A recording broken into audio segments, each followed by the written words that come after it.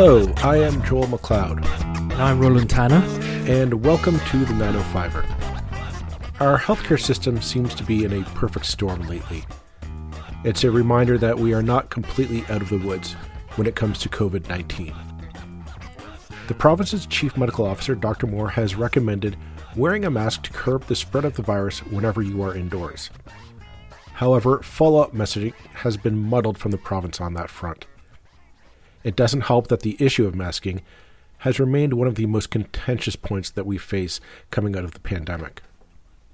Despite well-documented science around its efficacy, it is a subject which invites argument and division, which is why it caught our attention when the Hamilton-Wentworth District School Board waded into the issue by stating a new masking policy earlier this month. As could be expected, the board meeting was wrought with confrontation from folks on both sides of the issue showing up. At one point, police were asked to remove individuals from the meeting to ensure that it could proceed. By the end of that meeting, the HWDSB would be the only school board in the province to issue such a policy. It is hard to say that this occurrence was unavoidable. Any debate over masking invites confrontation these days. So why would the HWDSB decide to wade into this issue right now? We've reached out to the board chair, Danko, to invite her onto the podcast to explain why the board made the decision and what this might mean going forward. Hello, everyone, and I'd like to welcome to the podcast Danko, chair of the Hamilton-Wentworth District School Board, to the podcast. Thank you, Dawn, for joining us today. Oh, thank you for having me. So the Hamilton HWDSB, that's easier to say, is in the news recently because you're the first Ontario school board to reintroduce a masking mandate for it to be indoors on HWDSB schools. Can you tell us what exactly is the policy officially, just so we're all on sound footing going forward? Well, I think it's important to note that it's not actually a mandate. So what the motion that was passed was that we have a temporary universal masking requirement indoors in HWDSB schools, but with an unrestricted option to opt out. And so as soon as you have that option to opt out, you don't have requirements for exemptions, for example, it's not a mandate. What it's doing is really trying to encourage people to pay attention to why we're asking people to wear masks, pay attention to the messaging from public health, both at the Ontario level and locally, pay attention to what hospitals are asking us to do, which is mask indoors. And it's really centered around if we can increase the masking in schools just temporarily, we can reduce the spread of respiratory illnesses in our schools. And we know right now that the three key illnesses, COVID, influenza, RSV, they're really impacting our youngest children and youth the most. And those are some of the people that are in our schools that we're responsible for. Okay, good to know. But the reason why this is in the news is, of course, you talk about bringing masks into schools. You kind of kick over the hornet's nest with anti-mask individuals, people who don't want to see mask mandates bring back. And I'm wondering why even wade into this fight? Because the other board that tried to do this up in Ottawa, the Ottawa Carleton School Board, they try to do what you did, and they end up getting into. They end up shutting down the meeting because it just turned into such chaos with protesters. And I'm wondering, why would your board kind of want to wade into that fight after all this time? Well, and I think it's an important question, right? Why now? Why masks, particularly when it's such a polarizing issue? And so if I can point to Hamilton Health Sciences McMaster Children's Hospital, what did they say in November? They said, like all pediatric hospitals in Ontario, we continue to be under immense strain.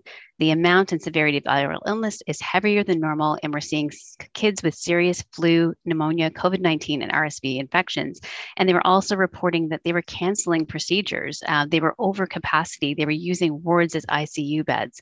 So that was sort of the urgency when we were seeing locally what's happening in our pediatric hospitals because of the three major respiratory illnesses that have spiked this fall. But then why open the debate or the fight? Well, we're not really reopening it. I guess because we're trying to pass a motion to do more at our board, you could perceive it that way. But we didn't go to a mandate. And so it's interesting. When we look at what happened at Ottawa, for example, they had a very comprehensive motion. It included exemptions. It really did focus more on being a mandate, requiring people to wear it in school, and you must have an exemption and proof and all of these things to opt out. Whereas we're really trying to just promote the messaging that public health has been sharing, that the ministry has asked us to share, that has landing with people. If I could, I think it's important to note that, yes, we do have some people that are highly opposed to masks. They don't have to wear a mask. Their children don't have to wear a mask. But I don't think that should drive policy. We should never look at one extreme or another to drive policy. And we've asked people to think differently about masks over 2.5 years. So we started out with, you don't need a mask. Then we said, oh, actually, could you wear a mask to protect others, not yourself? Because we all know the challenges with wearing masks properly. You can't touch them. You should never touch the inside. You should wash your hands, before and after touching a mask, all of those things. We know we're not going to do that perfectly, but we did hear, wear a mask to protect others. Then we shifted into wear a mask to protect yourself and others if you can't socially distance, all of these other factors. Then we shifted just this past fall to wear a mask if you're sick and have symptoms or if you're recovering from an illness. And now we're shifting back to wear a mask to protect yourself and others. So people are confused. They're not getting the message. And this is one way that we feel we can promote increased uptake in masking without it being punitive, without it being disciplinary. Really, it's about being supportive and getting that messaging out. Well, I mean, there's two ways of looking at this. I mean, one is, shouldn't this just come from the ministry rather than from the school boards? I mean, for one school board in the whole of Ontario, to make this kind of declaration, is kind of the definition of ineffectual, really, because, I mean, not through your fault, but because all the other school boards are just carrying on as normal. Surely this is a provincial matter, if ever there was one, and the province should be doing this. I mean, is what you're doing a kind of tacit criticism of the province's behaviour at the moment? I love the way you just framed that. I suppose, in essence, it is. What we haven't seen at the provincial level, and I'm not going to point fingers at any particular person, but the Chief Medical Officer of Health is the person that said we may see mask mandates come back depending on illness levels, and we haven't seen that happen. So, the ministry follows the direction of the Chief Medical Officer of Health. They have asked us to promote it, that masks are strongly recommended indoors, and do everything we can to promote that. But in the absence of provincial direction and leadership that says, for a temporary time, because of the crisis in hospitals, pediatric hospitals in particular, because of the severe illness we're seeing in our youth, our very young children in particular, and our elderly population, we feel that mandates are required. In the absence of that, we're trying to fill the gap. Right? We're trying to do something that's changing behavior, because what did not happen when the Chief Medical Officer of Health of Ontario recommended masks indoors, what did not happen was an increase in masking. I know I started putting my mask on. I know a few people started doing it, but it was very, very minimal uptake. We shared out Hamilton Public Health's messaging. Masks are recommended indoors, strongly recommended indoors. We may have seen 1 or 2% uptake, if that, but it was not landing. And so we actually did another step before we got here. We actually had a motion where some people did want it to become a requirement, a mandate, but the board as a collective decided, let's ask everybody directly. Let's put the ask out there instead of just sharing public health message. Would you wear a mask to school? Please wear a mask to school. Please protect yourself and others. Of course, this is layered with all of the other important things that we need to be doing, which is hand washing and disinfecting, respiratory etiquette. We need to stay home when we're sick. All of those things still really matter. But again, we saw a very small uptake in masking, because most people, especially students, when they get to school, they might be willing to wear a mask, but when nobody else has one on, that pressure is to take it back off. So this is graduated steps that we're taking. And again, it is in the absence of clear leadership from the province.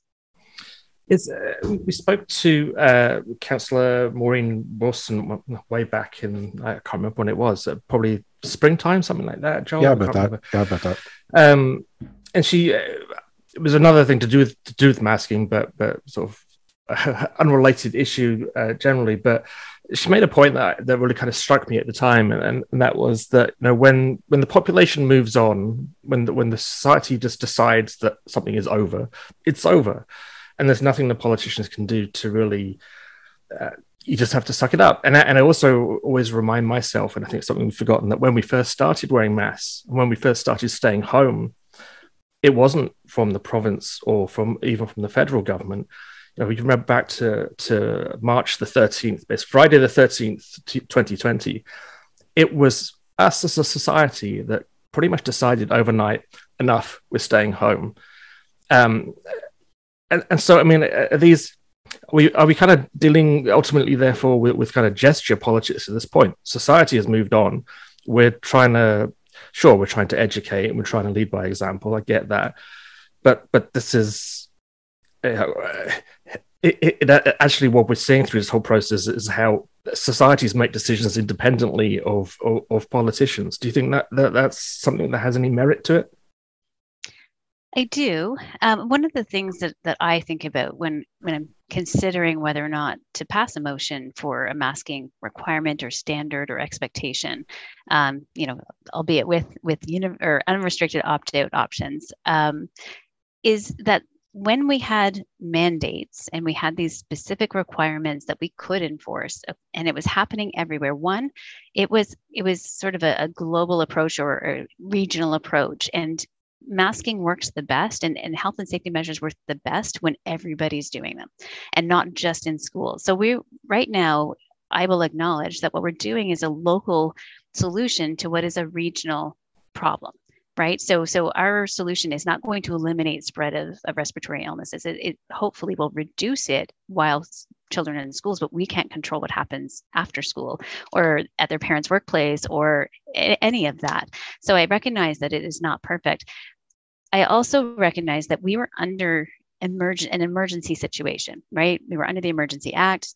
So measures like mandates really shouldn't be a go-to when we're not under that type of strain or pressure and under an emergency scenario.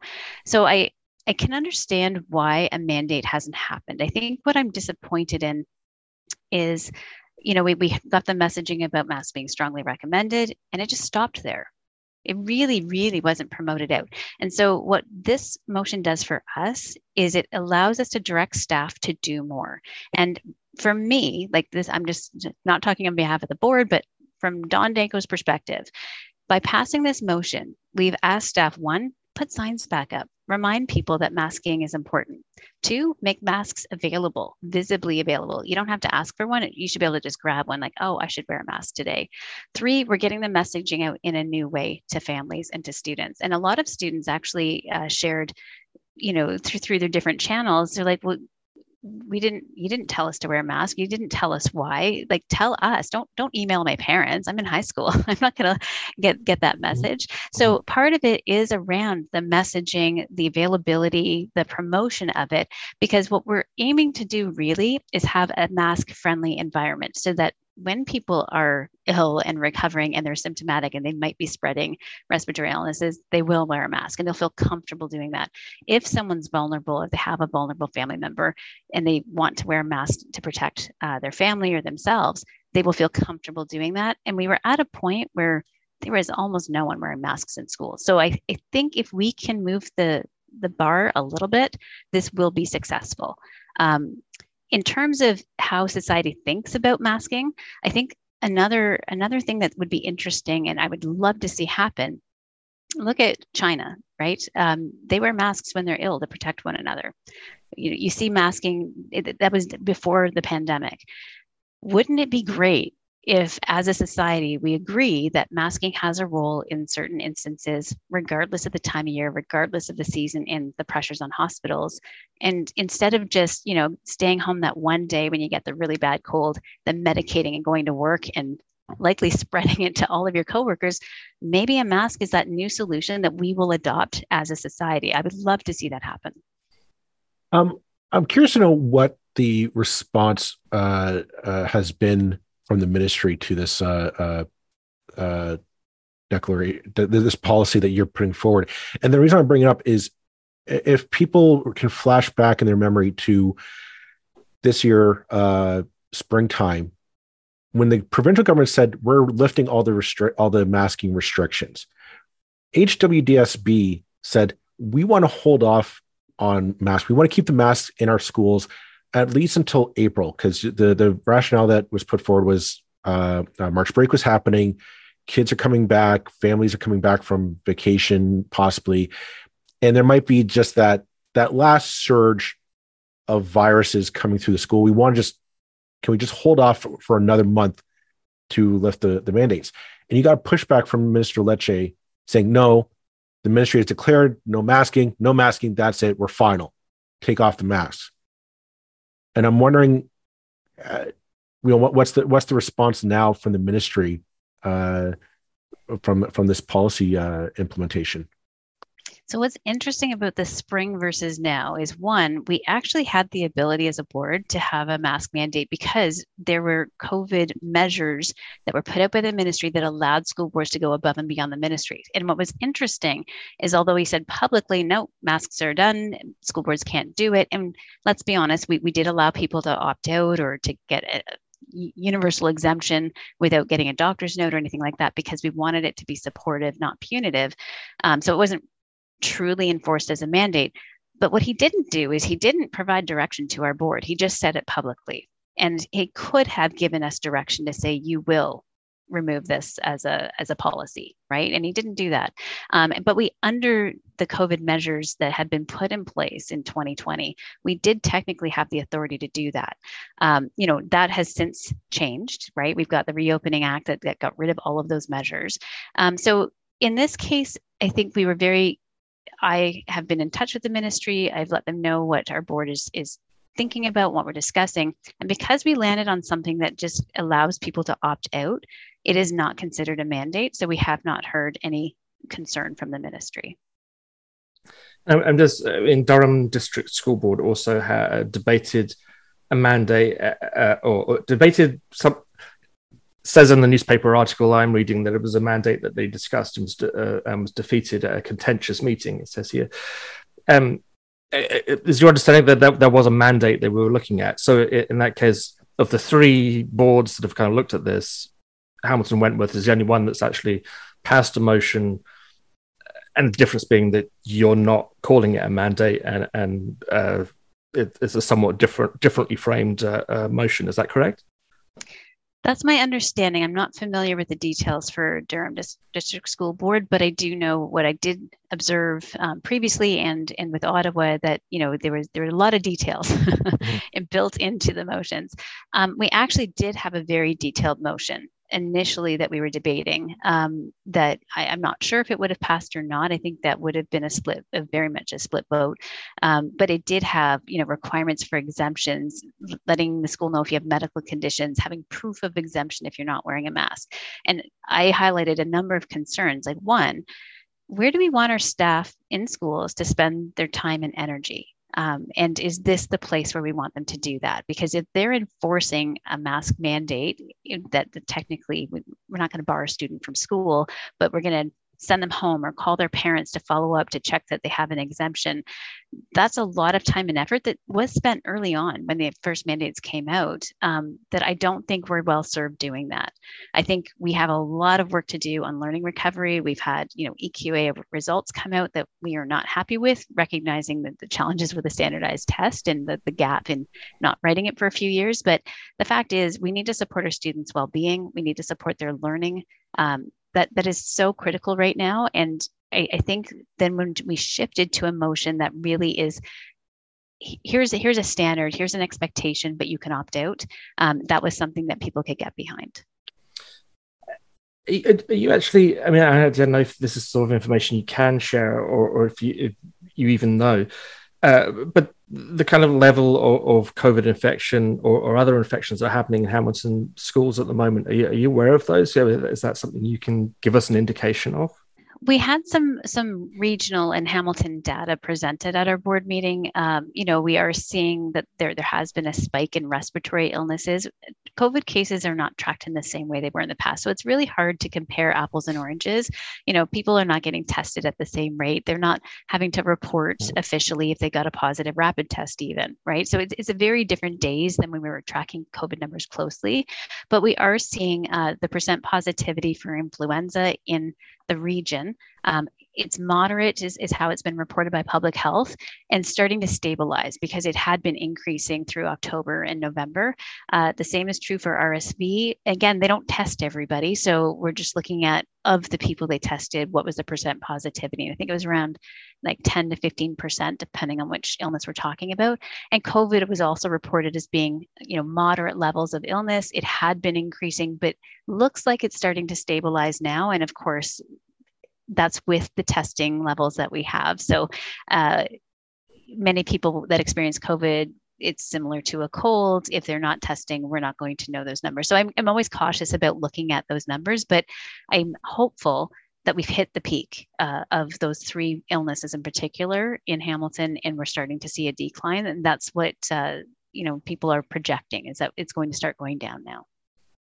I wanted to kind of jump back to something you said earlier in this discussion, and that was you're trying to create a pro-mask environment in the schools for those who want them, and you're kind of feeding off the messaging from the chief medical officer of health in the province.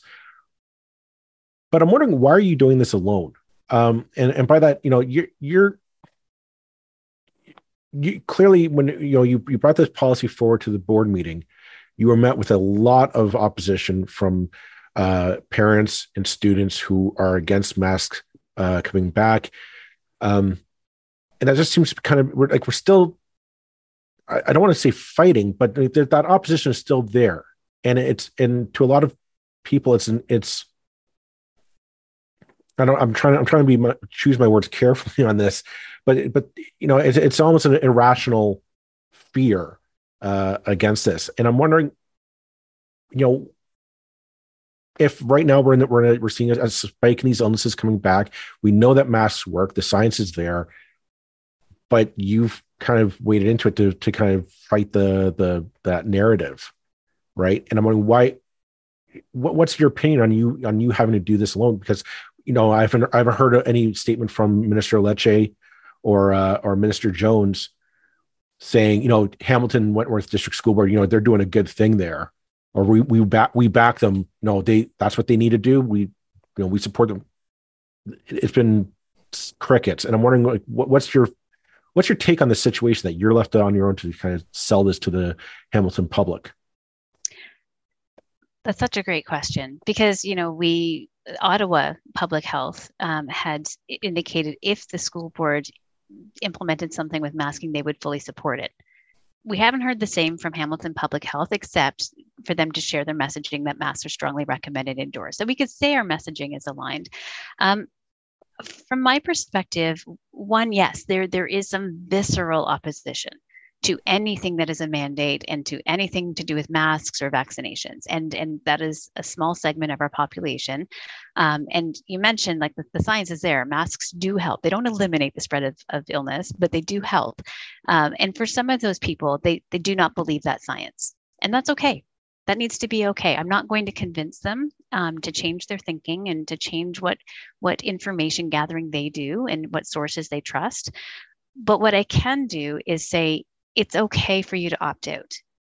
It doesn't matter what your reason is. We're going to support you if you're opting out or if you're opting in to wearing masks. So it's not so much promoting a pro-mask environment. It's a mask-friendly environment where we're just being supportive and allowing people to make different choices, but we're asking people to think about making a choice. So what was happening is people were just showing up and doing their usual routine, and they really weren't stopping to think about, should I wear a mask today, or should my child wear a mask today?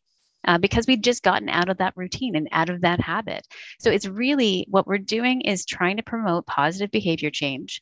We're getting people to think consciously about making a choice. And again, if they opt out, we respect that choice. We're not going to engage in that fight.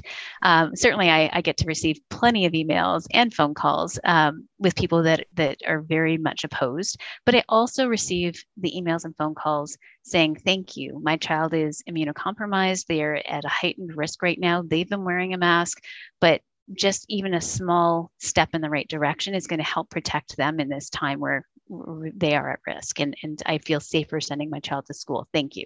So I am hearing that as well. And I think we need to recognize there's actually a very large middle ground. There's a lot of people that are indifferent. A lot of our high school students in particular were saying, "Tell me why. Why do I have to wear a mask? Oh, okay, pediatric hospitals are really struggling and kids aren't getting care. Okay, I could wear a mask, but for how long?" The timeline matters to them. They are not interested in masking for months. But if I ask them to do it for 2 weeks or maybe even 4 weeks, which is sort of the timeline that we have before and after the break, I could do that. I think I could do that. So it's really drawing people's attention to it consciously to make a decision. And I think whether we're doing it alone or if we had support, that would be nice. We know that our families are going to be making that decision, and we're really hopeful to see some uptake in masking in schools. And that's something that I haven't gotten to observe yet, but it just really took effect today. I actually think I like the fact, this is me departing from any kind of journalistic pretense here.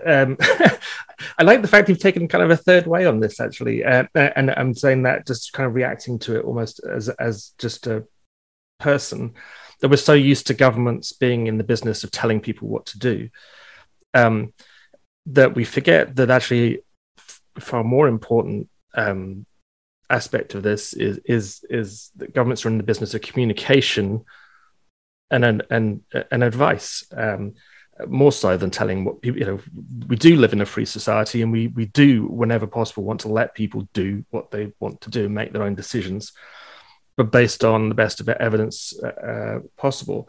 So it is actually I think it's quite refreshing to see a kind of different approach here, and perhaps it's one that will catch on. I hope there are actually some changes in behavior, and I guess that's the $1 million question that we now have, whether this will make any difference.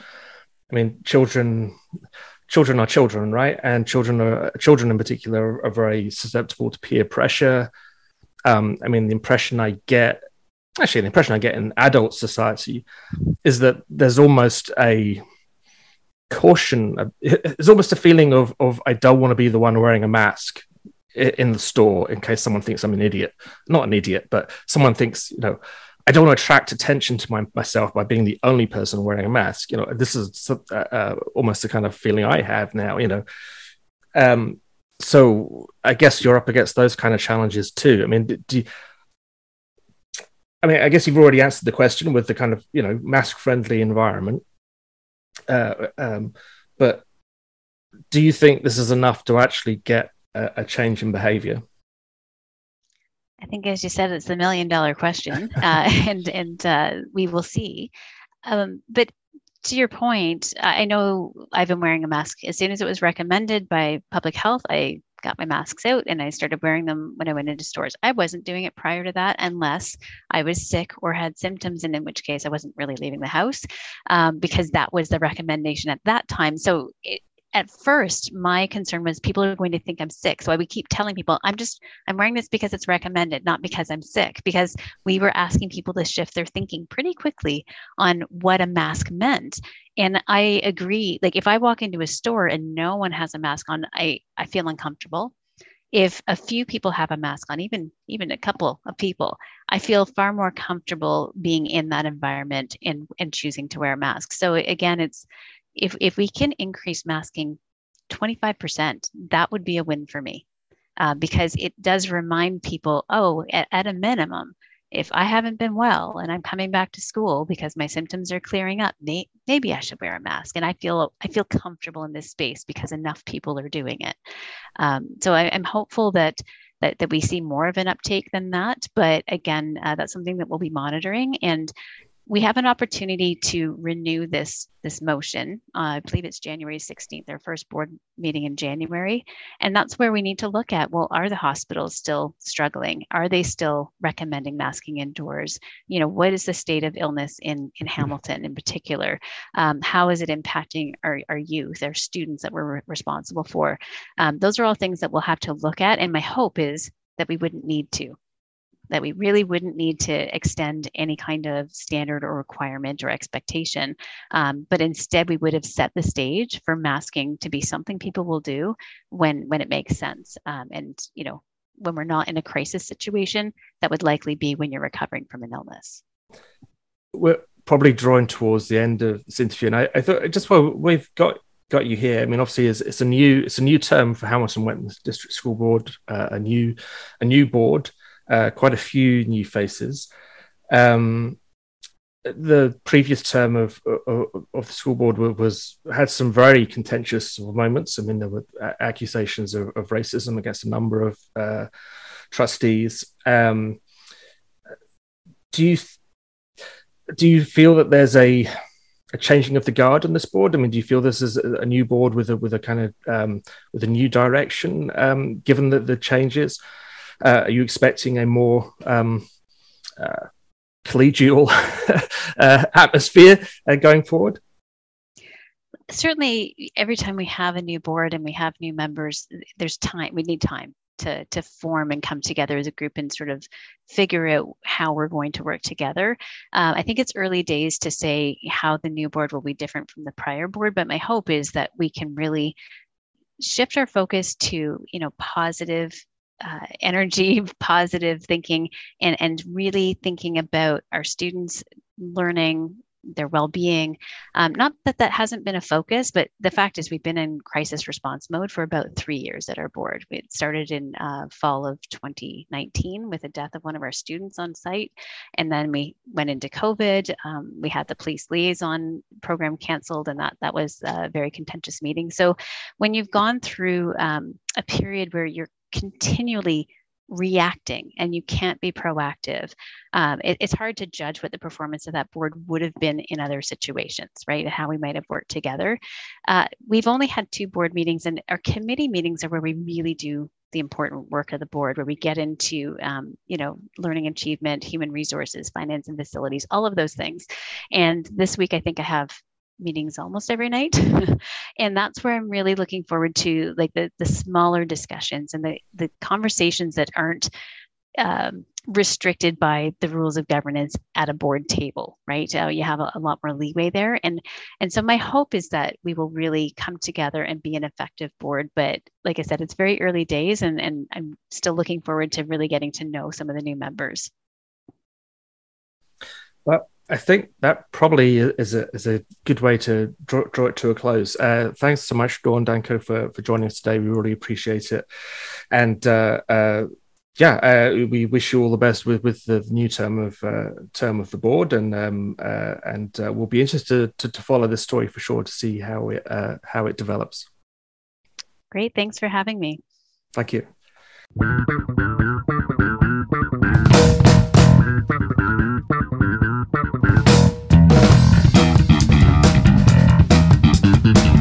That's it for this episode of the 905er. Thank you for listening. As always, you can send us your feedback, thoughts, and concerns, or ideas for future episodes to our email, info@905er.ca. We'd love to hear from you. You can help us keep the 905er going by financially supporting us through Patreon as well as PayPal. Visit us at 905er.ca and click on the support tab. As well, links are in the show notes for your convenience. Lastly, you can find us on social media. Search for _905er on Facebook, Twitter, Instagram, and LinkedIn. So long for now. See you next time.